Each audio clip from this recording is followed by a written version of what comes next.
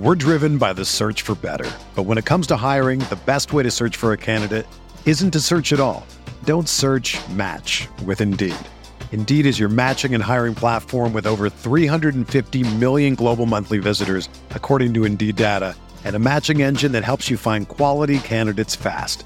Ditch the busy work. Use Indeed for scheduling, screening, and messaging so you can connect with candidates faster.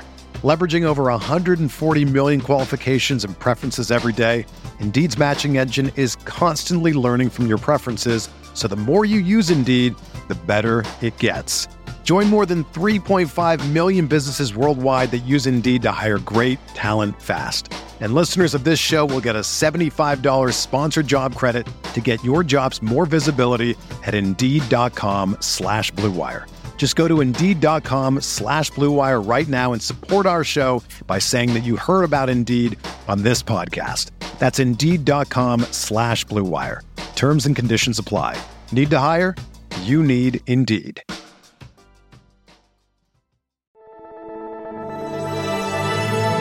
Blue Wire. Welcome back. It's the Big Blue Banter New York Giants football podcast. I'm Dan Schneider, joined as always by my co-host Nick Filato. Tonight we're here to talk corners with you. It's not going to be the one-all, be-all, end-all of corners for us. It's a big position for the Giants. We know that. So we're going to, as it gets closer to the draft, do a cornerback preview where not only are we going to talk more extensively about each of these cornerbacks, go into the full scouting reports Nick has on them on that show, some of what I've seen on film as well. We're going to do rankings, sleepers, breakouts, busts, things like that. Tonight is going to be more hyper-focused on the cornerbacks that we would want the Giants to take in round one. Corners who will be, if they come out of day one, it's over. Thursday night's done. We go to sleep. We're okay with them taking these corners in round one. We don't feel like it's a reach. And so we're not going to do full scouting reports. We're going to do basically like not bullet points. We're going to go through somewhat faster on these guys. But these are all players who, if they took them at 25 or if they traded up maybe or traded back, we'd be okay with it. So with that said, Nick, I want to hit the ground running here. And I want to talk about the player who I believe is your cornerback one, but I don't want to put words in your mouth. And he's definitely my cornerback one. And that's Devin Witherspoon, the cornerback out of Illinois. This is a player who I don't love the idea of trading up at all, ever in my life. I'm not a trade-up guy. I just don't love it. But if something happened, the Giants said, Joe Shane said, I just freaking love this guy, and he traded up for him, I'd still come away going to sleep Thursday night after the draft, Nick, and like, you know what? I'm really happy the Giants now have Devin Witherspoon on their team. I would feel the same way. I do not want to trade up, though, because I think that would require the Giants to part ways with their next year's first round pick. And that's just not something that I will ever entertain. True. But Witherspoon is my cornerback 2 behind Gonzalez, who is just a longer, younger player. I think probably a smoother overall athlete from everything that I've seen. Witherspoon is close, though, because I feel like Witherspoon in coverage is just it's so sticky in man coverage. He's a perfect fit for what Wink Martindale wants to do. He's not the longest guy. I believe he's a little bit older. I think he'll be 23 around the start of the season. I'm not 100% sure where his birthday is, but that's neither here nor there. It's just because Gonzalez is a 20-year-old. Like, that's a young kid right there. Another thing I love about Witherspoon, though, is just how physical he is. I wish Gonzalez had that type of physical profile. Like, Witherspoon acts like he's a freaking safety. He has like Jabril Peppers in him, only he can cover. So like, it's this really awesome blend of just talent that Devin Witherspoon possesses. And I think he's probably going to be a top 10 pick in this draft class, though. So he's way out of the picture for the Giants at 25. Yeah, it's likely out of the picture, but we wanted to go over all the corners who are potentially on the Giants' radar in the sense that guys we'd like if they took. And I actually went into this process, Nick, fully expecting Christian Gonzalez to be my cornerback 1, because I was just like, a 181-pound corner and Devin Witherspoon at 5'11". There's no possible way I'm going to have him ranked ahead of Christian Gonzalez, who was lab built at the corner position with bigger hands, longer arms, 6'1.5", 197, 4.38 40-yard dash versus Witherspoon's 4.45. He's definitely a smoother player in the vertical game. But as I actually watched these guys, dude, I actually felt like Witherspoon was a considerably better corner than Christian Gonzalez. I think out of all these corners in this class, Witherspoon was by far and away the stickiest in coverage. The only one I watch, and I don't have as good an eye as you do for this or as the guys who are professionals for this. I just go by what I see and what I've learned through the years watching NFL film and corners on the Giants, things of that nature, things you've taught me, things other people have taught me watching people who evaluate the game. But as far as just sticking in coverage, hip to hip, I feel like Witherspoon and actually DJ Turner out of Michigan were the two that really stood out to me in that regard. And part of why I might be biased in thinking that, Nick, is because of the different style of play that Witherspoon and Gonzalez have. Gonzalez plays a lot more off coverage, and Witherspoon is definitely a better fit, I think, for the system. And I just feel like something with Gonzalez's game was not as good as I thought it was going to be as advertised. I felt like he gave up more catches than I thought he would. And I didn't think he was as physical as I wanted to be, not only just at the catch point, but just in run support and then screaming downhill. He has all the tools, Gonzalez. And like I said, he's built out of a lab. I mean, insane. His raw score was almost fully 10. Jumped out the gym with 41.5-inch vert, 11-inch broad, insane 10-yard split, insane 20-yard split, 4.38, 6'1.5". Like, this is a lab-built corner, Christian Gonzalez. It just, like, when I actually watched the two, I felt like Witherspoon was a better player. But getting to Gonzalez, he's also a player who I'd love the Giants to take and come out of day one for. It's another example of, like you said, a player who they probably have to give up way too much draft capital to ever get. In our mock draft we did previously, we had them going back-to-back at number 6 and number 7 overall, Witherspoon and Gonzalez. So clearly that shows you it's an idea that's probably unlikely these guys will be in the range. But I do think there is some merit to Gonzalez potentially projecting as a better player than Witherspoon because of the size, because of the length, because of all those traits that we talked about from an athletic standpoint. As far as what they did last year, Witherspoon was a 92.5 coverage grade according to Pro Football Focus, 81.4 for Gonzalez. Run defense grade was higher for Witherspoon. Tackling grade was actually higher for Gonzalez. Man coverage grade, 89.7 for Witherspoon. Gonzalez 64.4, but like we said, there's a lot of zone, there's a lot of off coverage in Gonzalez's tape, and zone coverage is actually also better for Witherspoon. These are just PFF grades, though. Remember, DeAndre Baker was one of the highest graded corners like ever in the PFF era, and like SEC was dominating SEC from a grade standpoint. So, how much do we want to put into PFF grades? I don't know, but I just thought I'd throw in that that context as well. Just off the eye test, and I haven't done an evaluation on Christian Gonzalez, but I've watched a decent amount of his tape.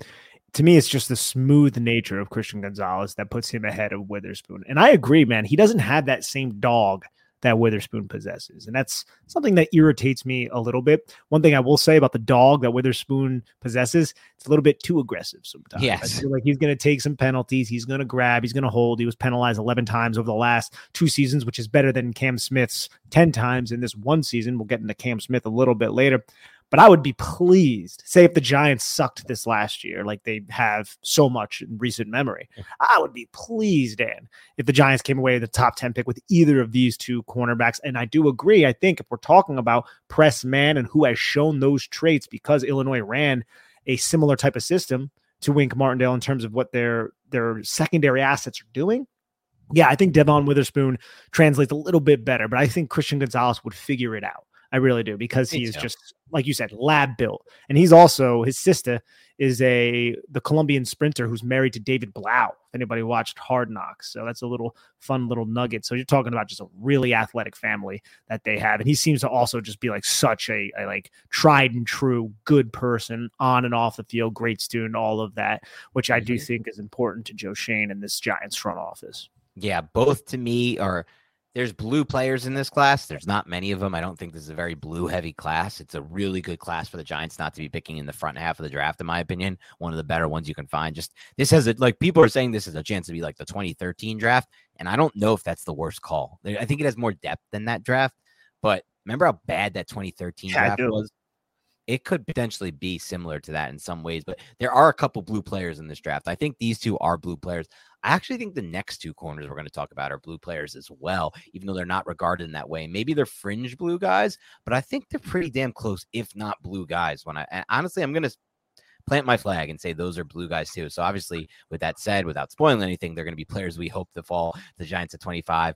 Players who I'm curious to get your take and this is where it starts to get interesting. Like Gonzalez and Witherspoon are out of the mix. We know that. But these next two guys, Nick, there's a chance that they could fall into a range where trading up would only be something like 2 to 4 picks, and the Giants would only lose like a round 3 pick, or future round 3, or this year's round 3, which we love round 3s, me and you. and it sucks for our job, and it's not fun when the Giants lose their draft picks. It's why part of the reason I hate trading up is because of what we do for a living. It's just not fun to have fewer picks. Just simply not fun. Like, I would hate covering the Rams right now. It sucks. It'd just be miserable. Imagine we covered the Dolphins too, and we got screwed out of a first round pick. That would be wildly miserable right now.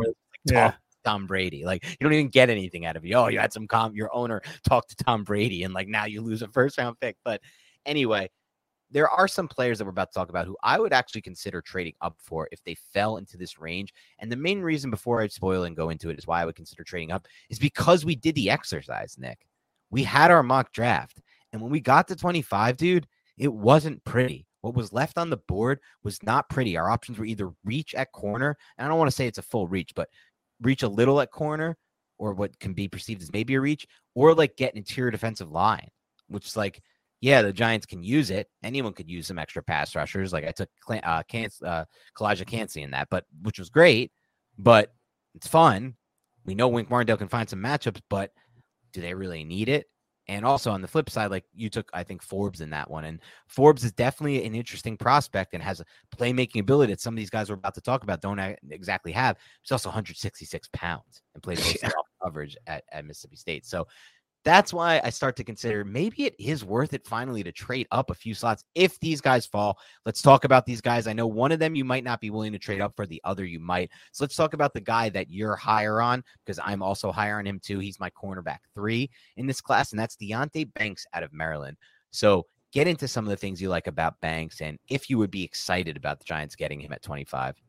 I would be ecstatic if the Giants could land Deonte Banks at pick 25. 6 foot, 197 pounds, which is okay. Sub 32-inch arms and a sub 78-inch wingspan. 22 years old. But what I loved about Banks is he's not as good in coverage as the Devon Witherspoon, but I felt like he was very solid in coverage. In man coverage. He can line up. He can punch you in the mouth. He can stick on you on the vertical plane. You want to run a horizontal route off the line of scrimmage. You want to run a slant in breaker. He's right in that hip pocket, and he plays right through the catch point. So I absolutely love the physicality at the catch point. I know he only had, I think, 2 career interceptions, and that's problematic to a certain degree. I think there were times where if he was beat, because he's sort of anticipatory, he tries to anticipate what the routes will be. That means he's susceptible to double moves. So if he's beat on them, he'll grab. But Joey Porter Jr. grabs. Cam Smith grabs. There's a lot of man coverage guys in this draft class who grab. But I think he's just overall a very fluid type of player who has the eye discipline to play zone coverage as well, read routes in front of him and then react accordingly. And I think he can also translate to a match type of principled defense. He seems like a high processing type of cornerback. So I just love his mirroring ability, and I think there's a lot of upside with him, especially at pick 25. And that's why he's my cornerback 3. And I would say solidly in this draft class. That is Deonte Banks out of Maryland. Yeah, Deonte Banks is a player who I really enjoyed watching. I guess the one thing you could say is a knock on him would be just the grading wasn't great for him. He had a 74.3 overall coverage grade, which isn't ideal. 63.5 in man, though a very high 89.2 tackling grade. That's just PFF grades, though. I think when you watch the tape, you can see the things you're talking about, Nick. This guy is a glider. I mean, he's moving around, and he looks so natural and so fluid and so explosive and fast, not only in and out of his breaks, but on the vertical plane. I look at him and I see cornerback 1 potential. I see someone you could match up on an X or any kind of receiver, potentially, if he reaches that ceiling. He's still a little bit more raw, I think. And I think what you said about him, pretty good in, very good in man coverage like Witherspoon, maybe not that level, is true. I also really like how he profiles athletically, man. You talked about the size not being completely ideal. I think that's more a wingspan issue, because I'm kind of fine with 6 foot, 197, just given this class and just generally corners. But 4.35 40-yard dash, which shows on film, 2.47 20-yard split, which is insane percentile, 1.45 10-yard split, another insane 9.94 RAS, 9.93 RAS. And we're talking about elite level quickness, click and close burst. 42-inch vertical is absurd. 11 foot 4-inch broad is even more absurd. He has the explosiveness traits, he has the quickness traits, and he has the speed traits. He can recover on the vertical plane. I think he just brings everything to the position from a projection standpoint. That's the key here. I don't think he's a fully developed player or anything like that, or like a corner who's going to come in right away and like, oh my God, he's shutting down AJ Brown. He's shutting down Devontae Smith. Like, I don't really think anyone's going to do that in this class, to be honest. Not even Devin Witherspoon. I think that we all got so spoiled by what Sauce Gardner did last year. That is, and Patrick Surtain the year before. That is not common at all. JC Horn, he's not doing, like, he had some good games, but he's not doing that. Like, and he was a much better prospect, I think, than Banks and some of these other guys. So I don't think that's the case, but I think he profiles as someone who could potentially do that. But man, I look at that athletic profile, Nick, and then what we talked about, just like the smoothness, the speed, the everything he puts on tape, and I just can't see him falling that far to 25. So that brings the next question. You said you'd be ecstatic about him at 25. Would you consider giving up your round 3 pick at 89 overall or next year's round 3 pick to move up a few spots and get him in the draft? It really depends on how the board is shaping up, Dan. I'd like to say no, though. I think I like the idea of sitting put at 25, and I do appreciate the skill set of some of these other cornerbacks who also have man coverage upside that we will be discussing here in a little bit. I would prefer Banks to those players, but I also would prefer to retain that 3rd round pick on a team that just needs to hit on these rookie contracts. They need as many kicks at the can as they can to get. They do need as many kicks at the can as they can get. I think for me, Nick, after going through what I consider a borderline nightmare scenario in our 1st round mock draft with what was left for the Giants, like, I was okay with my pick. I think it's good, but I don't know, man. For me, I'm willing to part with that 89th overall pick and or next year, or I shouldn't say and or, I don't want to give 2 threes, but or next year's 3, if the board falls in a certain way. If, we get to that pick, it's 22 overall, 21 overall, 20 overall, and the Giants are considering trading down to get a player like Banks. If Branch is still on the board, I might not consider trading down, right? If the next corner we're going to talk about is still on the board, I would probably consider not trading down yet. If Nolan Smith is on the board, I might not consider trading down, right? There are some players that Zay Flowers, I might not consider trading down. But if all those guys are off the board, like they were in our mock, that's when I'm like, I think I think Banks in our mock went 22 overall, if I'm not mistaken, to either 21 or 22, the team before the Ravens, whoever was selected. I think it was the Chargers. He took Banks with the Chargers at 21 overall. If it's 21 overall again, and at that point, the guy who we had before was off the board. The guy who we have as a corner 4 is off the board, right? Every other corner is off the board. Branch was off the board. Nolan Smith was off the board, I think, or he was off the board before the Giants pick. At that point, dude, I think I'm willing to give my 3 to get one of these blue chipper type guys, because I do think he has a profile that screams potential blue to me. Potential blue, which is good, potential. Right? And if he was green, he would die, right? But Jerome Henderson is a defensive backs coach, obviously, for the Giants. I feel like who can really take a player like this with the traits that he possesses and turn him into a possible Pro Bowler, because he's not the, I would say, most refined with his press technique, with his footwork, but I do believe he plays to his leverage really well. What I mean by that is, if you watch the Wisconsin game, for instance, which I'm sure you probably watch because you love Wisconsin, right? He was aligned out on the boundary and to the field side. I feel like he had a PBU to the field side, a couple PBUs to the boundary. What I mean by the boundary, it's a short side of the field. That's where he was aligned to. And there were 2 vertical releases that the Wisconsin Badgers ran against him, and he did such a good job just squeezing the wide receiver off the red line towards the sidelines, getting underneath the Wisconsin wide receiver and then being like, oh, Graham Mertz is his quarterback, I'm going to try to intercept this. Now, he didn't intercept it, but still, he was in perfect position. I feel like he played that very well. And then there was one play where he was to the field side, and he was outside of the divider line. What I mean by outside of the divider line means he's not going to have any safety help over the top. So what you do in that leverage is you're going to play inside leverage, and you're going to force him towards, if it's a vertical release, you're going to force him towards the sidelines, and you're going to force that quarterback to put a teardrop throw over the top, perfect placement, right? But I felt like in terms of positioning Banks, when he was executing inside leverage, outside the divider to the field side, he was right there in that hip pocket. And guess what? He was basically walling off that wide receiver. He was like, you're not going to win inside of me. I'm not going to allow you to win inside of me. He has that type of suddenness and that type of quickness to play inside leverage, not allow the wide receiver to cross his face, but also have the speed, the acceleration, and the body control to carry that route vertical. So I just liked how he kind of played inside leverage when he was outside of the divider line. I think it showed a lot of just poise and, as I said a little bit before, just kind of control and balance when he was executing that specific coverage. I like that breakdown, Nick, especially because it shows me that he has confidence in his ability to recover and has a confidence in his ability to play a little bit more aggressive from a technique standpoint, and make it work. And I do feel like really in all these regards, he can be a complete corner who can play the vertical plane, who can break on in breakers, who can play press man. If the technique gets better, like you talked about, that's going to be something Jerome Henderson would work on him with. But as far as the profile goes, everything shouts that he can. The one thing I see just from watching the film on him that is like, some things you can project based on the athletic profile or how you see them move in drills. But one thing that I didn't see that I thought was, or that I watched that I didn't think was great, I didn't think he had amazing ball skills in this draft. At the point of the catch point. I'll be honest, I don't really feel like a lot of these corners to me didn't have great ball skills. Even like some of the guys who you think would, like Porter and Witherspoon, like to me, like Forbes had the best ball skills in this class by far. But no one was like on that elite level of it. So that was one part of his game that I thought I would give a not a red flag, but a bit of a knock to. So did you watch the Ohio State game? I did watch Ohio State. Okay, so there's a play against Ohio State where Marvin Harrison Jr. was aligned to the outside. And then right before the snap, there was, I think, a fast 2. It might have been a fast 3. I don't have the play in front of me. Anyways, and it was a running back who ran a wheel. And that switched the coverage assignments where Banks came off Harrison Jr. and assumed the wheel. And he assumed it in zone technique with his ass towards the sideline in a straddle. And he did such a good job cutting off that angle of the running back's wheel route towards the sideline. But then as he was doing that, he's reading Marvin Harrison Jr.'s release. And the play was CJ Stroud just kind of extemporized and started flowing to the right. And I felt like Banks did such a good job reading what Marvin Harrison Jr. was doing, because Marvin Harrison Jr. is one of the best wide receivers in college football. He broke away from his coverage assignment and was just wide open on the sidelines. You just see Banks fly through the catch point and force a PBU.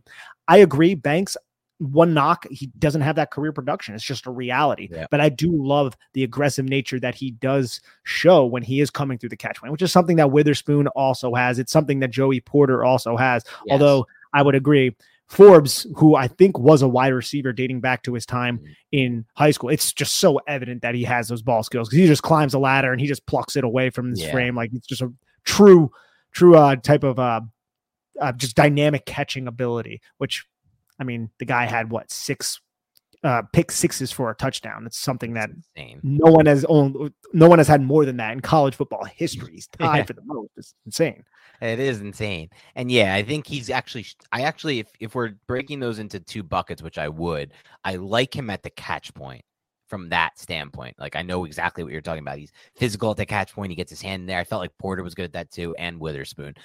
And I didn't feel like Gonzalez was as good at that as I thought he was going to be. But I just meant like, I guess ball skills might not be the right way to term it. Just like the turnover ability, the ability to like make interceptions, however that would be, which again, I think there's somewhat luck too. So I don't know. Like we're going to get to a corner next now in Joey Porter Jr., who's my cornerback 4 overall. I don't know if he's your corner 4 overall because I know you didn't love him as much, but I would ask you that before we get into who, where are we going? Who didn't have as much production either, but also because of something that I love about his profile. They literally never threw at him last year. They just simply did not throw the ball his way. So Joey Porter Jr., the corner out of Penn State, some things I love about him is, one, I just mentioned it. Team simply didn't challenge him because they didn't want to challenge him. 2, he cut down on his penalties from 2021 to 2022, which I thought was really important thing for him to do. And it shows to me that he was obviously focused on that kind of thing. And that was something because he could get grabby. Obviously, he's an insanely physical cornerback, which I love. But that's something that shows that he worked on some part of his game that he knew he needed to improve, and he did improve it. What I love about Porter, 6'2.5", 193, 34-inch arms, man. That is insane. Deonte Banks was 31.375. Devin Witherspoon was 31.25. Christian Gonzalez, 32.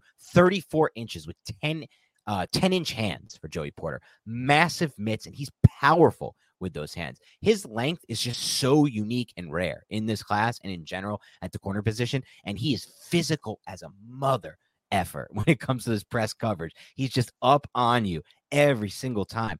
And despite that, dude, I thought a 4.46 at 193, 6'2", 4.5 was really impressive to me. I didn't really think or know he had that kind of deep speed. His 20-yard split and his 10-yard splits were really impressive as well, especially his 10-yard split, which shows the click and close ability, the quickness, the acceleration in that short area. Vertical jump wasn't amazing. The broad jump was very good with Joey Porter. I just think that length he brings to the position, the physicality and the pop in his hands could make him a really, really good fit for what Wink Martindale wants to do in press coverage. We're driven by the search for better. But when it comes to hiring, the best way to search for a candidate isn't to search at all.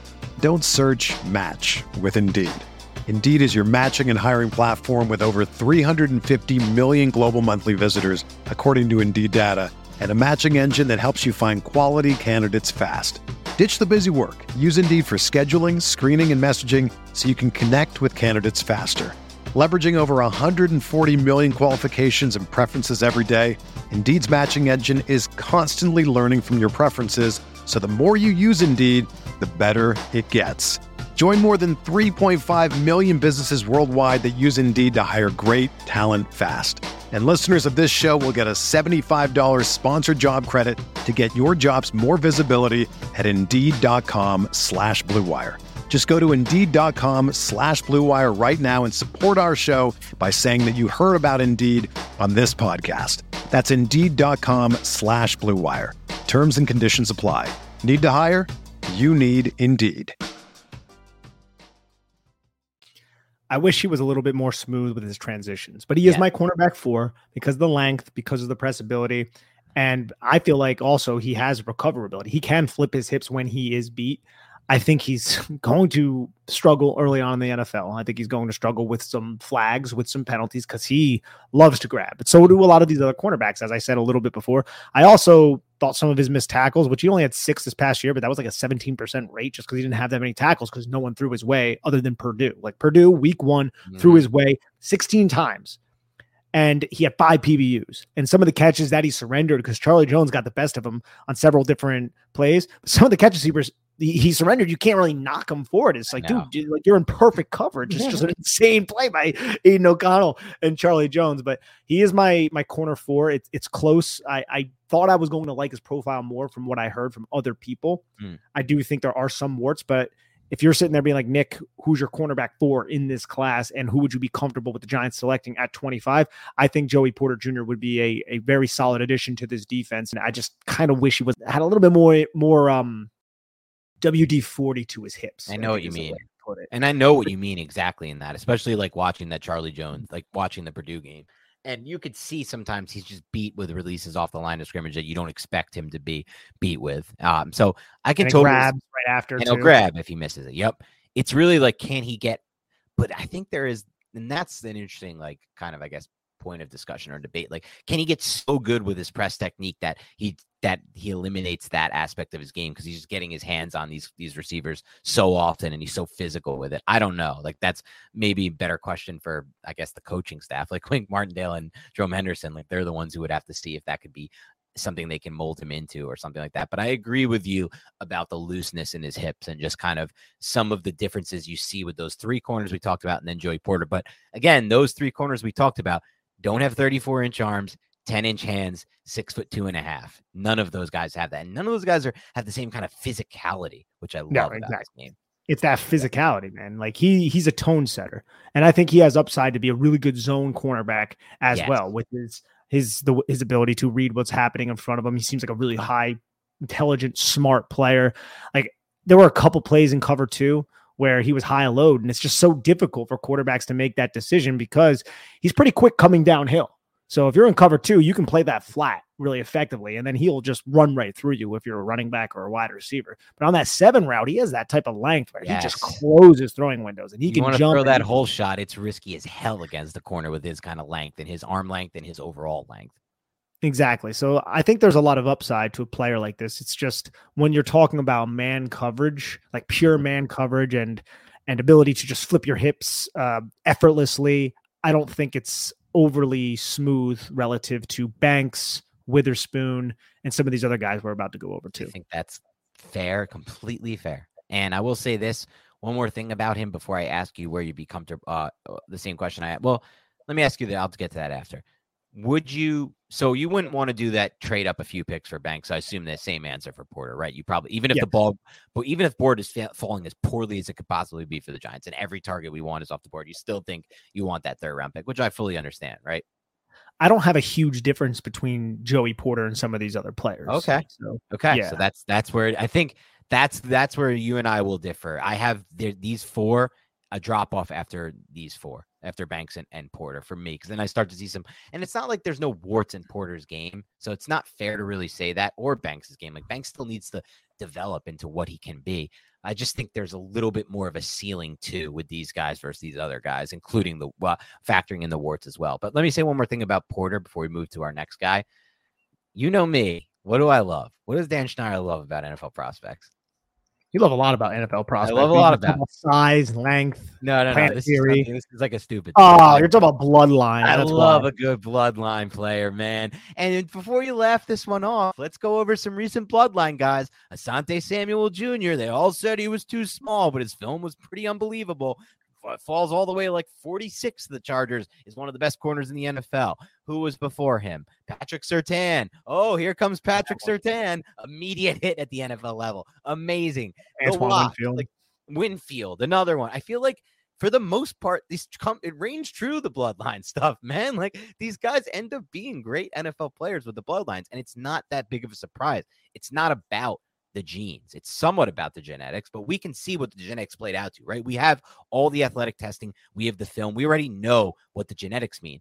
But what it really means to me when you have the bloodline is you had a father who played the game and can teach you the game. Not only can he teach you the game, he can also get you in front of the right people at a young age to learn the game from, right? Like he's giving you the best possible resources, either via himself or via the people he knows to teach you the game of football. And I think that's why a lot of these bloodline guys end up hitting over and over and over again. So I'm fine taking another swing on a bloodline guy in Joey Porter Jr. And I think that makes sense. And I think it's only applicable to these top end guys too, because there's been plenty of NFL sons, who are just like Frank Gore Jr. Yeah, guys like that. And it's just like, whatever. Okay. But like when you're talking about these top end prospects, it doesn't really have too much of a miss rate. And I'm sure there's probably someone listening to the podcast being like, what about this guy? What about, look, it's not exciting. There's some misses, of course. Yeah. Anything in life, but there's more hits than miss. And we just went over the most recent ones, which were all hits in recent years. So something to think about. All right. Now it gets interesting to me, at least, because I see a drop. I know you don't. When we get into more of this corner 5 range. So for me, while I would be willing to give a 3rd round pick, which I generally view as gold, despite them not actually panning out as gold for most teams, to move up for one of Porter or Banks if they're falling and if there's no other guys. Once I get past these 4 for me, Nick, that's when it starts to get trickier for me. When I get past these 4, not only am I not willing to trade up if any of these guys are falling, I'm not so sure I love any of the next corners at 25 overall.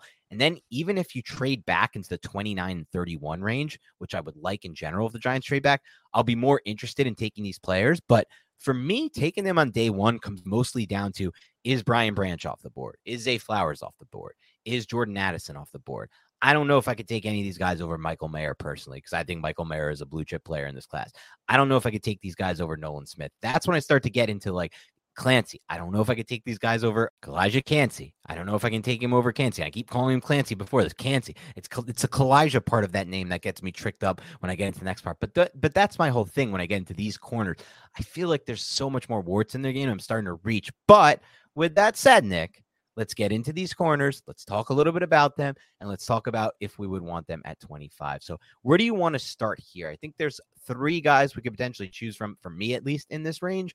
Maybe 4 if you consider the one guy who doesn't have long speed but is a pretty damn good profile other than that. And then there's a 5th who was originally talked about as like a corner 1 or 2 or 3 in this class, who I know you and I may not even have in our top 10, but we probably don't even have on this list. So where do you want to start with those 4 names I kind of teased? I have in my top 10, but okay. I'm not as high as what a lot of people were projecting, at least early in the draft. And I think we should start right now with Emmanuel Forbes, just because he is by far and away the most interesting and unique, because he is 166 freaking pounds, and everything about that screams, don't take me in the first round. This is a big man's game. He is over 6 foot. He is very long. He had a 149 10-yard split, which I absolutely love. But that weight, can I get around that? And as we said, man, he has all the ball skills you want. Former wide receiver. I feel like he is not as good in man coverage as some of these other players, not as good in man coverage as maybe a Cam Smith, but he's good enough. He's sufficient I would say above sufficient in man coverage. He's just a little bit high hipped. So I don't want to say he's stiff, but he's stiffer than some of these other guys who are being talked about at the top of this draft. But I love his eyes in zone coverage. I love how he sticks onto receivers on the vertical plane. And I just love how he plays through the catch point and how he is able to come away with these interceptions. In Wink Martindale's system, as we said on several other podcasts, it is vital to have cornerbacks who can create turnovers. Giants didn't do a lot of that in terms of intercepting passes. And when you're bringing 6-7 guys on the blitz, players like Emmanuel Forbes have a lot more importance. They're much more critical to your defense because this quarterback, his clock is accelerated. He's just throwing that football up in the air. I think Emmanuel Forbes, even though he's not the most physical cornerback, because he is 166 pounds, I think he's more physical than some of these other guys we're going to be talking about. And I think he's going to come away with some key interceptions, and he's good enough in zone and man coverage. So yeah, it's not ideal at 25, but I don't think I would be overly pissed off if the Giants went in that direction if they felt like they could make it work and maybe he can add a little bit more weight and he wouldn't be a liability in run support, which honestly, he's a willing tackler, but again, he's 166 pounds. Yeah, exactly. So Emmanuel Forbes, for me, I agree with you that he's a lot more physical, both as a tackler and then especially at the catch point, than you would think for an 166 pounder. But 166 pounds and that weight in general, it may look better from that standpoint, from physicality standpoint, at the college level versus the NFL level. That's the part that concerns me. It's always about projection for me. It's like, I look at his build. You talked about the high hips, those insanely long, skinny legs. And I'm just like wondering where he can add weight to. So I don't think he's going to add it to his lower half. And I don't know how it would work adding it to his upper half because it's just such a like short torso area. So he's just a weird build to me as far as like adding weight would go. And I also think it's interesting that he is the best ball skills corner in this draft.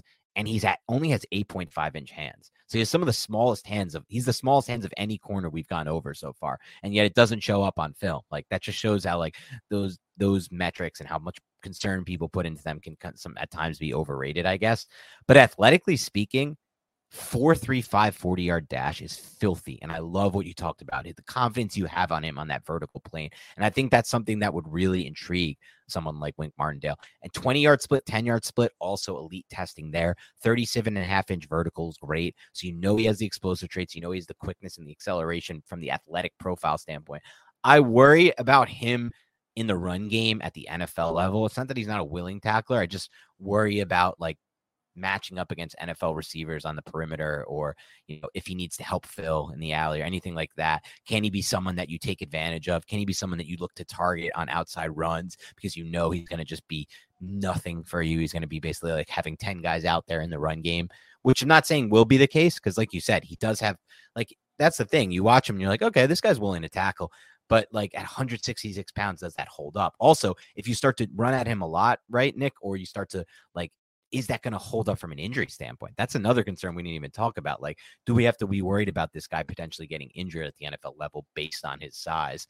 So that's what scares me, one, about Forbes. What scares me, two, is I just feel like watching him, and I felt this way with Christian Gonzalez too, I just think he's a better fit for a different system, like one that's going to use more off coverage, where he's just not playing press man as much, and he can kind of like a Philly system, something like that, Gannon in Arizona, I don't know, Miami, now that they have Fangio, like something like that, maybe. I don't know.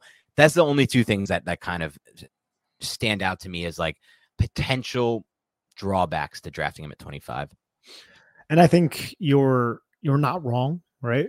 I have a couple things in my notes about, and I know this isn't an in-depth podcast, but I think it's important. Which we will do, by the way. Which we will do. But I do have a couple things in my notes just in man coverage. He had a couple slips on these tight transitions against Ole Miss. He did it twice. There was one in the third quarter, 3:33 left against Arizona on a 2nd and 10 play. I feel like when he was the outside leverage wide receiver and he was tight in the hip pocket of those wide receivers, because I feel like he handles initial stems pretty well. But those pivot routes and those return routes, it's very hard for him to decelerate. He has to take a lot of steps in order to slow his momentum down, to explode out of that break, just because he is so high hipped. So I agree. There are some issues, and I really kind of go back and forth with who I would prefer. And I literally almost convince myself of the other guy almost every day. And it's Cam Smith from South Carolina and Emmanuel Forbes. I think the Giants would be fine taking them at 25. Again, not an ideal situation, but I think they'd be fine making that selection. And I think Forbes would bring a lot of value, but the 166-pound thing and the high hip thing are two things that I feel like are hard to stray away from when you're going through his profile. I still think there is a ton of upside with a player like that who had, a 53% catch rate in the SEC. Not a lot of people were throwing at him. I know he played a lot of off. He played some press bail, but he was also pressing at the line of scrimmage. There were a couple of reps against Ole Miss where he was right up in the face of their outside receiver, and he was jamming, assuming the leverage that he needed to, whether that be outside or inside. A lot of the time it was inside. There was one play where he did that. I think it was against Ole Miss. He jammed the guy at the line of scrimmage, and the wide receiver was able to just run right up the red line, created separation initially, but the recovery speed and the acceleration and the long strides of Emmanuel Forbes, he got right back into the hip pocket, put his arm up into the catch point, and it was an incomplete pass. I understand those physical limitations. I don't think you can get around that. That's what my issue is. But I do really think you could have something special if those limitations don't hinder his upside. You know what, Nick? I think you kind of sold me on taking him at 25 because of the upside aspect of it. I really That's do. what it all comes down to, man. That's what it all comes down to. I really do. Because, yeah, I mean, at 25 for me, I didn't want him for the reasons that I broke down. But now that I think about it from the upside standpoint, like you said, not only is he insanely long and a long strider, but he also then couples that with 4.35 speed, which, remember, when you're longer and you're also running that fast, you're therefore covering more ground because you have longer strides. That leads me to believe he'll be great on that vertical plane, which he already is. He's one of the best in the class at that. Combine that with the playmaking upside, like you said, what was a college record, 6 pick sixes. That's something that just like screams out to me intrigue at 25, because the Giants, like we talked about, don't really have a playmaker in their secondary. They had one in McKinney, but now they use McKinney around the line of scrimmage a lot. And now they use him in the box a lot. And it's harder for him to make plays when he's in the box versus when he was with the last system where he was, playing the deep half more often. So I kind of starting to warm up to him. I ask you one thing, though, about you talked about his long limb, tight hips. He didn't do the 3-cone or the short shuttle. He didn't test at those. Is change of direction something that projects as something a red flag, or more of just something that you kind of are uncertain of moving forward to the NFL level? Similar to Joey Porter Jr., I think it's like that. I don't think he's going to be the smoothest in transition, which is definitely a mark against his ability to play man coverage on those quick whip and those quick return routes, which I also saw on his film. And that's one thing that I do look at 25, and I'm like, it is a little bit risky from that sense. But this is also, I feel like, a player who is relatively controlled for a player of his 166-pound frame. I didn't see him getting bitched like I did DJ Turner, for instance. We're going to go over DJ Turner. DJ Turner, I saw him get bitched several times at the catch point, at the break point, I should say, a little bit more. Even against like Rutgers, he got bitched on like 2 consecutive plays. One was a touchdown, and I'm like, bro, like, I don't know if I can entertain you in the first round with that kind of lack of physicality. Emmanuel Forbes is almost 20 pounds lighter than DJ Turner, and I didn't see that all that often. Yes, he's 166 pounds, but I didn't necessarily see that all that often. So there's just something about that makes me feel at least comfortable. Again, not ecstatic, not overly thrilled, but being like, I trust this front office and this coaching staff to know what they're doing with this player because I have seen enough with him. I've seen enough about this guy's profile to trust in it, although I am not head over heels in love with it because of the issues that we have discussed over the last 10 minutes. Okay, that's fair. Let's move on to the other corner you mentioned now, Cam Smith, who also projects as a really nice athletic profile. I'll say this about the corner class. This is an insanely athletic corner class. If you look at most years, these top 5, if you don't usually go 7 deep and all have like 9.68 raw scores or higher. I mean, these are all got like, usually you'll see like, oh, this guy was good on film, but he ran a 4.51. What happened there? Or like, this guy was good on film, but he had a really bad explosiveness drills. Like his vert was 33 inches. What happened there? But these are not the case for these guys. Cam Smith, 6'1.5", 180, not ideal there. 4.43, like that's good stuff right there. But then even better with the 10-yard split and the 20-yard split. We're talking 9.6, like 2.52 20-yard split, 1.49 10-yard split. These are elite numbers. 38-inch vert, pretty damn close to elite. 11-foot 2-inch broad, actually elite. So he had the quickness, the explosiveness, the deep speed, at least testing-wise on the 40-yard dash. And I think that shows up on his film as well. So once again, a pretty good athletic profile here with Cam Smith. So I'll ask you with Cam Smith, just like I asked you with Forbes, would you take him at 25? Would you want to trade back or take him at 25? And just give me some overall thoughts on Cam Smith. I would be comfortable enough, similar to Emmanuel Forbes, to select Cam Smith at 25. Don't think it's the most sexy, but I think this is a very explosive, smooth moving type of player who has a 0 to 100 type of acceleration, like shot out of a cannon. That's why he had such a quick 10 yards play. That was transparent on his film, as was his long speed, because there was, I think, a play against Clemson where he was beat on a double move, and you just see him just open his hips, flip them, very smooth, like I said, very fluid, just open up his gait and just fly right through the wide receiver's catch point to force an incompletion. I think in press technique, it's not always perfect, but he has plays of like elite press technique where he's very disciplined. He's mirroring what the wide receiver is doing. He's not committing his hips all that often. So it's in him. I just think it's not something that was, I guess, shown all the time, right? There were times where he did try to anticipate, which is an issue with him. He tries to anticipate, and a big issue with him is he's grabby, bro. He had 10 penalties this past season. He loves to grab a little bit. He also had 10 PBUs, though.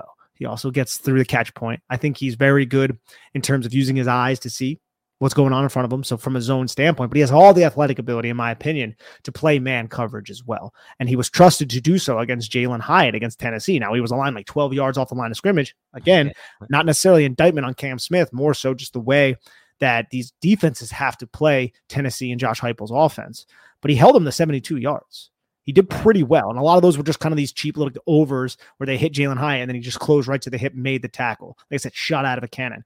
Ended up giving up a touchdown to Cedric Tillman a little bit later on in that game on a fade route where he just lost at the catch point to a receiver who was excellent at the catch point. So he's a player that I haven't seen a lot of people discuss for the Giants at 25. The Giants at least brought him in for a top 30 visit. Does that mean that they're definitely interested in him? No, maybe they just wanted a little bit more information on this underclassman who was not at the Senior Bowl or any of these other all-star events. But I think he would fit what Wink Martindale wants to do. He's not the longest. He's not the biggest, which I don't love. I wish he was more consistent as a tackler. Like I said, I think on a previous podcast, high tackler. Don't love that. Like hit low. What the hell are you doing? But I think that's also correctable. So if we're talking about these guys who we're not in love with, but we understand and we're trusting the process, I think Cam Smith slides right in there with Emmanuel Forbes.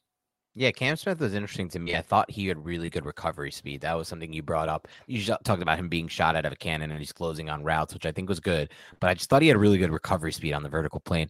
I will say this, something you mentioned, though. Really bad numbers from a tackling and from a run defense standpoint. 52.8 tackling grade, and you can see it on the film. 54.4 run defense grade. So that could be an issue right away for him at the NFL level, potentially. We don't know. Let's talk about a few more corners here. Some interesting names. One you brought up already, who I really like, one of my favorites in this class, DJ Turner. We can also talk about Julius Brents. And then the big one we haven't mentioned, who, like, you know, some expected would be like corner 1, 2, or 3 a month ago, that like I would definitely not want at 25 overall. That's Kelee Ringo out of Georgia. So let's get to him last. Let's start with DJ Turner. Let's move to Julius Brents, and then let's get to Kelee Ringo. And I don't want to miss Tyreek Stevenson because I think he belongs in this conversation, but neither you nor I have done a lot of work on him. So I think for the sake of this pod, we're going to skip on Tyreek Stevenson, the corner out of Miami, who might be in the mix for the Giants here or in the mix with these guys, and we'll save him for our cornerback preview pod where we'll go more in depth. You'll get Nick's full scouting report on all the guys, etc. But we'll save him, and let's just for this pod finish with Turner, Brents, and Ringo. Let's start with Turner. Yeah, I actually just watched Turner on the plane to Cancun, and I watched a little bit of him today to finalize a report for Patricia Traynor over at Giants Country. And I got to say, I love his coverage ability. He is so smooth. I can understand why you are very enthralled with what he offers. What I didn't like, he's 5'11", 178 pounds, which isn't that big of a deal, right? I like Emmanuel Forbes, he's 166. But as I mentioned earlier, man, there were a lot of plays throughout his profile. A bunch against Rutgers. There was one against Nebraska. There's a few against Maryland and Michigan State where he's just getting like just pushed at the break point, and he can't handle any kind of subtle pushes. They throw him off, and that's going to happen at the NFL level. The NFL is tailored towards offensive production.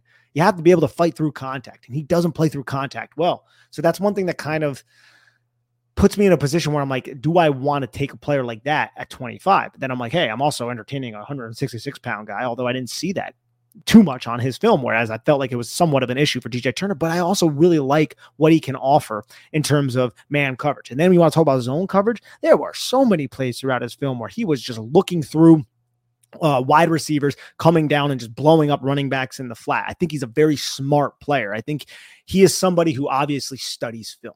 So I think there's a work ethic there with a player like DJ Turner. So I like him. 25, it might be a little bit rich for me, but I can understand the appeal because of the coverage ability. I just wish he was stronger. I mean, he's a speed bump tackler. He's going to throw himself at you, but you're probably going to run him over. There was a play against Iowa. It was an off tackle run by the Iowa running back, and he was right in the alley. It was one of the only plays I saw where it was like, I'm the run support contained defender. It's my turn to make the tackle. A lot of his tackles are at the catch point, or it's just like, I'm going to shove you out of bounds. And the Iowa guy just ran him over, and he brought him down, but like 4 yards past where he probably should have. And there's just no pop or no strength on contact. So those are some of my issues, but I have similar issues with Cam Smith in terms of physicality and run support. I just think maybe Cam Smith is a little bit more physical up the route stem, whereas DJ Turner, not so much. I think that's fair. I think my biggest concern with Turner is going to be the dig routes and those in-breaker routes over the middle. Like, is he physical enough to hang with these routes? Like you said. And the second thing you mentioned was so interesting to me, because that was what partly like got me so in on DJ Turner, was just that I loved his play recognition on a lot of those zone plays. And that's because before that, it's like I already had in mind what I liked about him. And what I liked about him is the coverage skills, which we're going to talk about, which you've already talked about a little bit. We're going to talk about in a second. But that play recognition is really what stood out to me. Like, he just looks like somebody who's well wise beyond his years, and maybe that could translate. But that's not even his best trait. His best trait by far and away is his coverage ability on the vertical plane. Of all the corners I watched, I thought he was the best on the vertical plane. Against Ohio State, he's just, you run a go on him, and he is right freaking there in your hip pocket on a go. And then I see it, and I didn't even know this before I watched him. He ran a 4.26. I somehow forgot this. Like, I guess it was big news at the time, but like, I didn't even remember seeing like headlines on it or anything. Like, did you see the score? Like, I guess I just forgot it or something for whatever reason, but the dude ran a 4.26 40-yard dash, and that's real 4.26 speed. Like, you watch him on the vertical plane, he's there. And then in addition to that, a 2.32 20-yard split is one of the best 20-yard splits ever. And the 10-yard split of 1.42 is not too far behind, which shows that quickness, click and close, and acceleration. And like you're talking about before, we talked about, when you start to see him and you watch him, you're like, oh, wow, this dude is smart, well behind his ears. Like you said, he studies film, great play recognition. Well, now you combine great play recognition with that quickness and that 20 yards and the 20 and the 10, that burst, that acceleration. That's how you'd get the player who's now blowing up plays in the backfield. Now, like you said, he's going to have to get stronger, and he's going to have to become a better tackler and be a more physical player to make that work, and to have that like all add together and combine and become, like the player he can be. But like I was saying before with Forbes, for some reason, I look at these two guys just like from their frame standpoint, and I feel like Turner has places to put the weight on more than a player like Forbes, if that makes any kind of sense to you. I think it does. Yeah, I think it does. And so that's one thing too, man, and I'm sure you saw this, how DJ Turner plays inside breaking routes when he's slightly off. He's so quick, and he takes such a good angle to the catch point, right to the upfield shoulder, and bam, he just plays right through it, forces a PBU. And that's one of the reasons why I wrestle with him at 25. Like, I think I'd like other people in the draft. I don't like the lack of physicality. I think it was something that came up in multiple games that I saw, multiple plays that I saw. But man, dude, you need people who can cover. That's what it's all about in football. You need people who can play man coverage. And when you have the type of instincts and intelligence that he appears to have while in zone coverage, I think maybe you can overlook the lack of physicality. Ideally, this would be a day 2 pick for me. Maybe if the Giants traded back. And I think I could say that probably about Cam Smith and Emmanuel Forbes. Ideally, of course, if the Giants do trade back, accumulate, round 3 picks, a bunch of more day 3 picks, possibly a round 2 pick next year or whatever, then those players, I would be ecstatic about landing them on day 2. But day 1, I'm a little bit up in the air with a player like DJ Turner, but there's a lot to love in terms of coverage. And I feel the same way as you do there. I don't want him, even though I love DJ Turner, I don't want him at 25. I will take a lot of prospects that'll be on the board that I would consider better player available at the time than taking a gamble on Turner or any of the corners we mentioned. And that's something that we'll have to live with if they do, because, they could, they watch a lot more film than us, and they know exactly what they want for their coaches. So I'll be fine with any pick the Giants make, basically. Doesn't really matter to me. But that's like when I'm looking at these players, I'm not as thrilled about any of these corners at 25. Like you said, I'd love him if we traded back, picked up extra draft capital, and then got him. Just one final thing on Turner from an athletic profile standpoint. It's not just that, some of the things you see, like 4.26 40 shows up on film when he's running the vertical plane. And like you said, he has that ability to kind of click and close. That's shown in the 20 and the 10.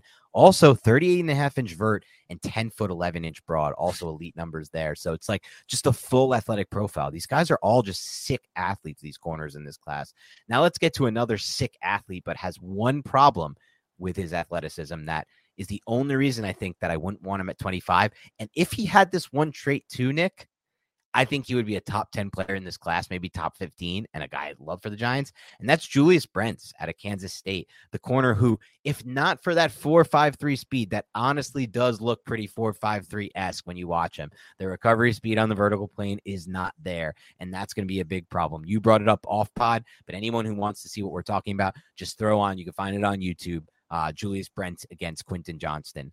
And you'll see exactly what we mean about we're worried about him in the vertical plane in man coverage. But other than that, man, his movement skills on underneath stuff, just the way he flows and the way he moves and the natural fluidity and his power, size, length, he has almost everything, literally, in my opinion, to his game, but the vertical speed. And so how much do you value that? And how much does that bring a prospect down?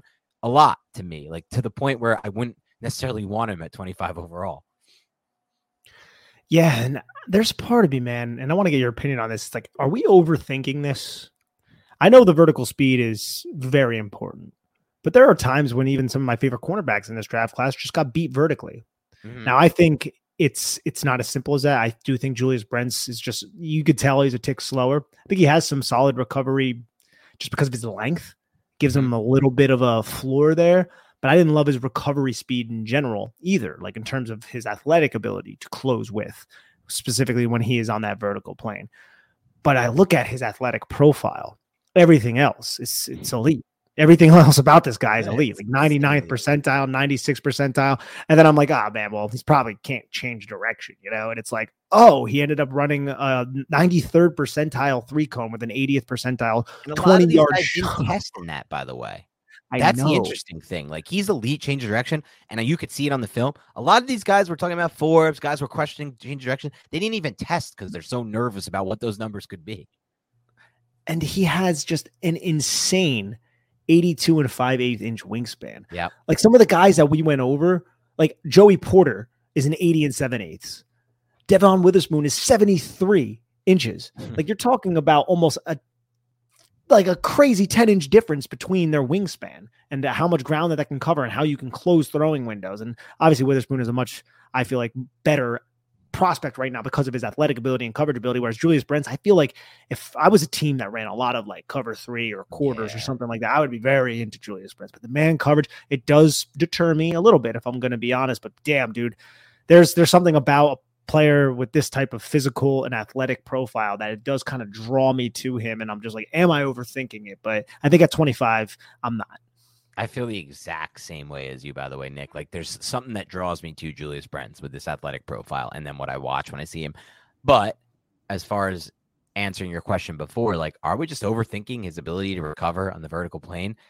I would say the answer would be no if we weren't the New York Giants and we didn't have Wink Martindale as defensive coordinator. But because we are the New York Giants, I think the answer is yes. Or are we overrating it?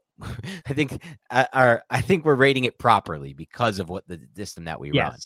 Like, if we, like you said, if we played more cover 3 off coverage, stuff like that, like, yeah, this could be okay. Maybe you don't get killed with a guy like this. Like, look at what the Seahawks did with Tariq Woolen. Like, there were so many question marks about, can he play the vertical pass game?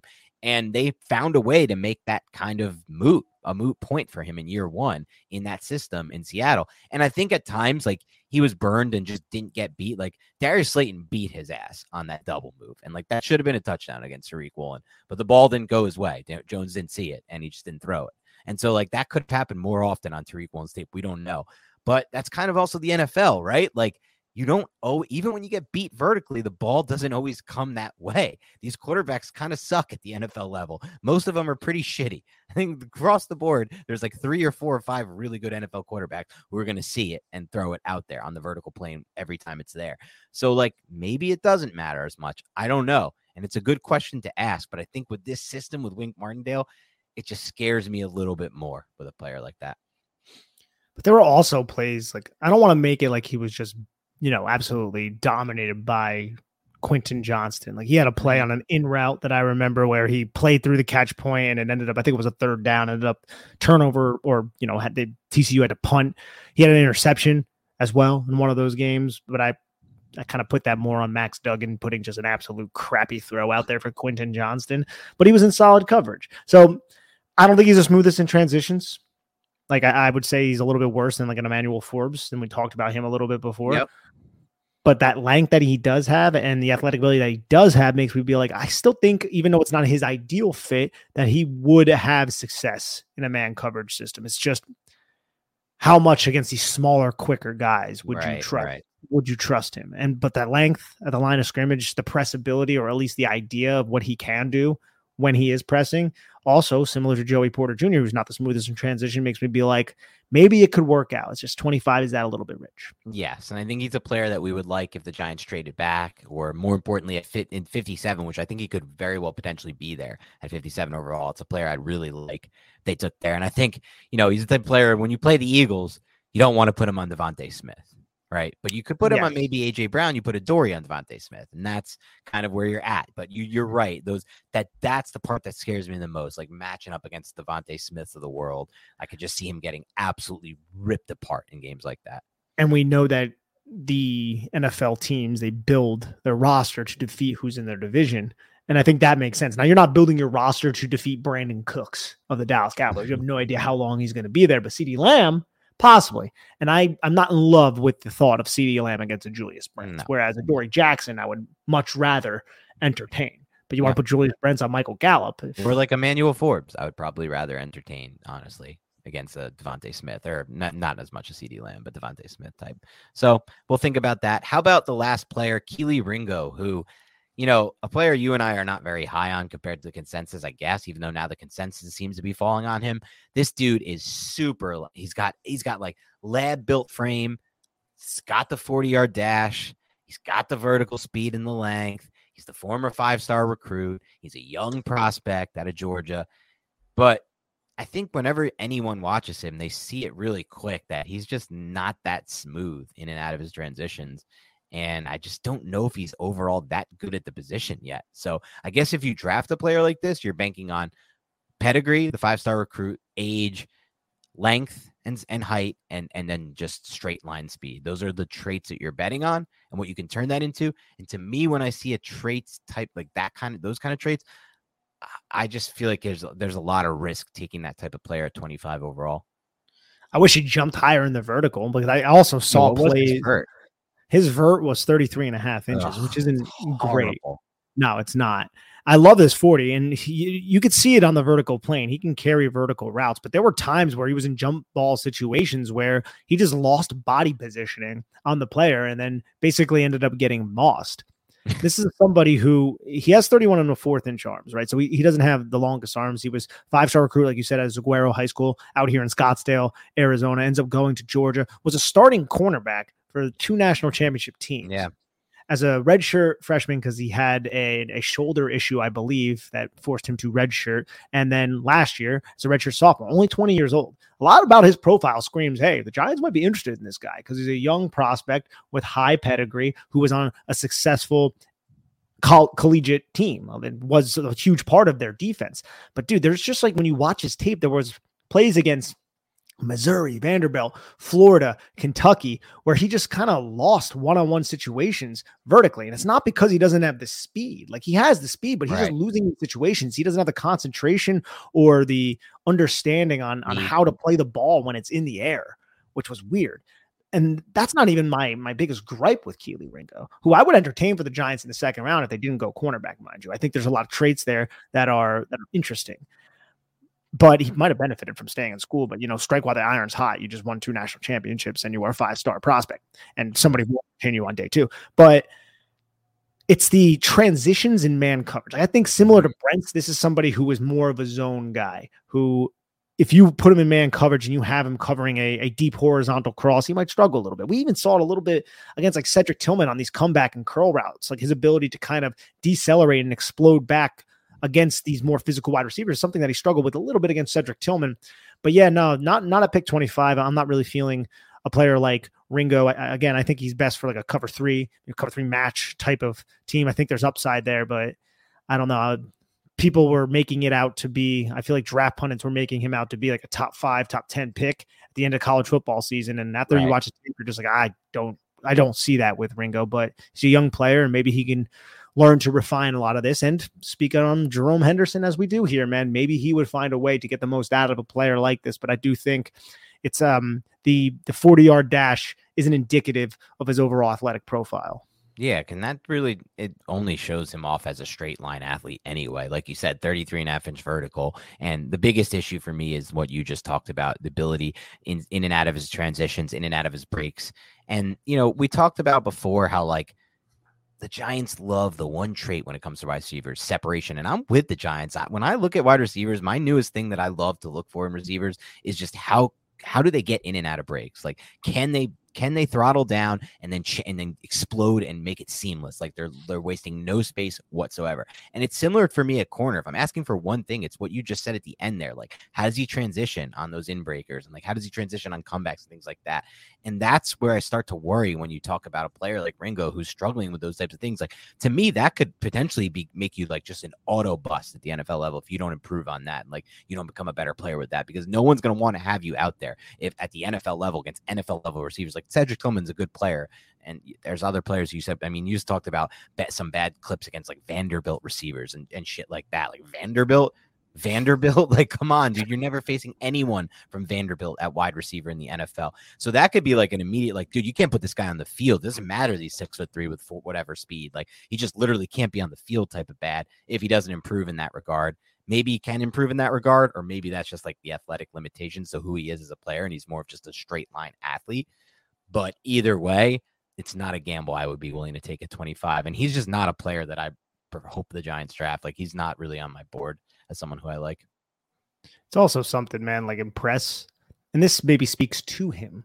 Okay. He just wasn't like refined with his footwork, opened his hips very early, had an inconsistent jam, like things like that. It's like, well, maybe with better coaching, that can be fixed. Development and experience, that can be fixed. But I still think that lack of fluidity with his transitions will always be something that might hinder his upside just a little bit. And that's why we're discussing him more as a day 2 pick, a trade down option possibly, but maybe a pick at 57, although I think somebody's going to bet on the traits and the pedigree before pick 57 for the New York Giants. But I feel like just bringing him up is necessary because he is one of the more popular names in the draft, an accomplished player at the college level, and because his profile suggests that the Giants would be interested in him based on what they did in last year's draft, traits, young age, things like that. Right. And you're right about that. We can't forget about what Joe Shane did and showed us in the last draft. He wanted to bet on athleticism, a combo of athleticism and young age, like young prospect and athleticism was something that he liked to bet on. And we'll see if that happens this year.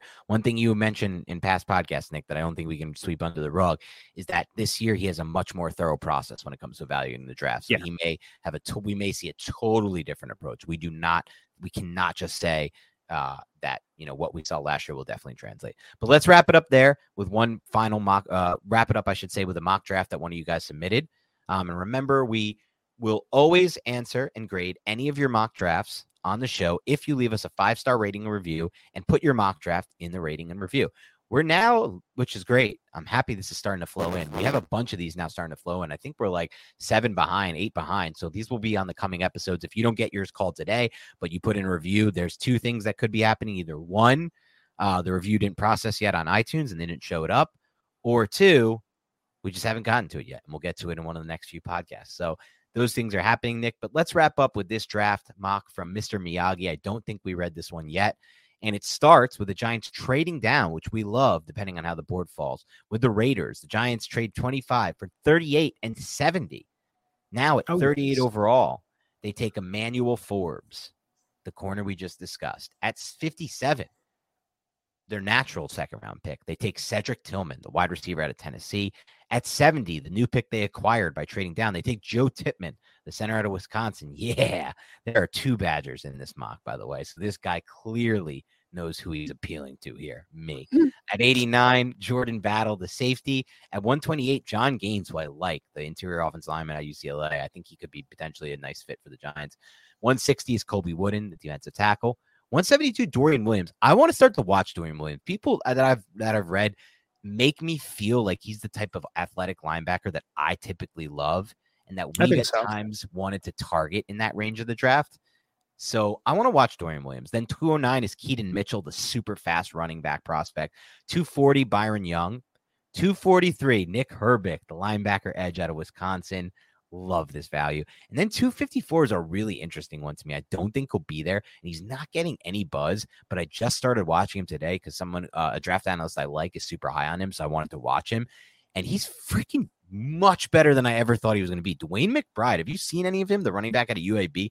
Dude, this dude is freaking legit.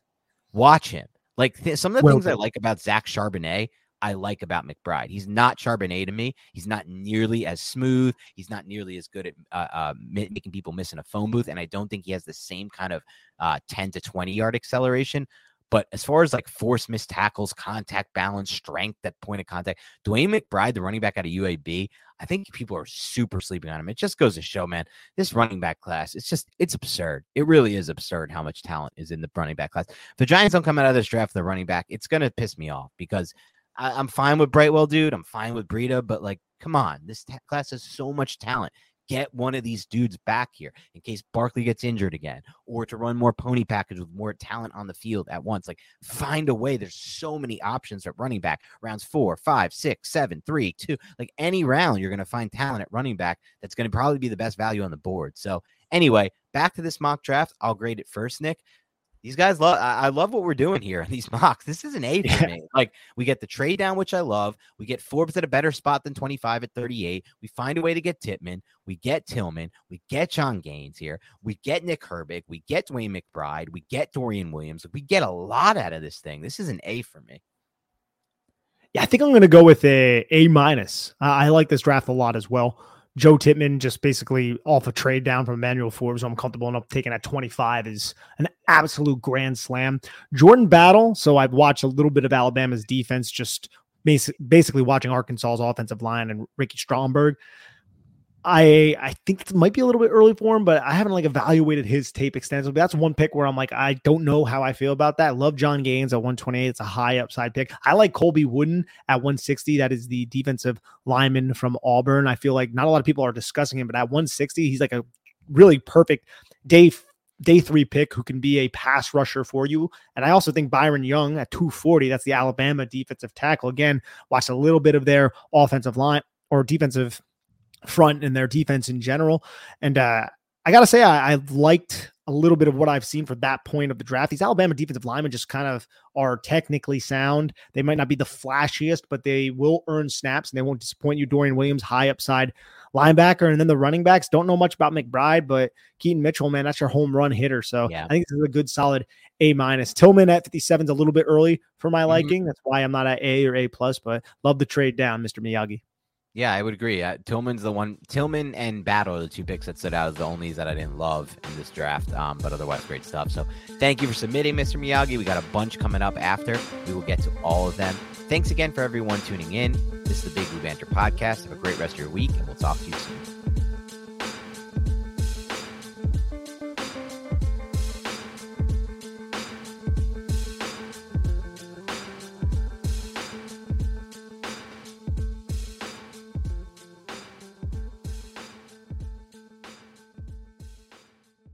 Everyone is talking about magnesium. It's all you hear about. But why? What do we know about magnesium?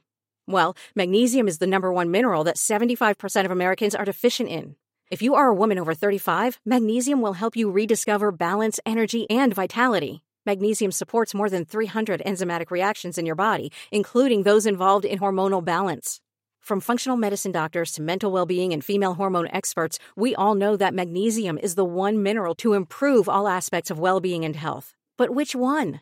Magnesium Breakthrough from Bioptimizers, the trusted choice recommended by leading experts with 7 best-absorbed forms of magnesium to ensure your body receives the support it needs for overall well-being. Go to bioptimizers.com/balance today and use code BALANCE10 for 10% off. Support your journey to wellness at bioptimizers.com/balance.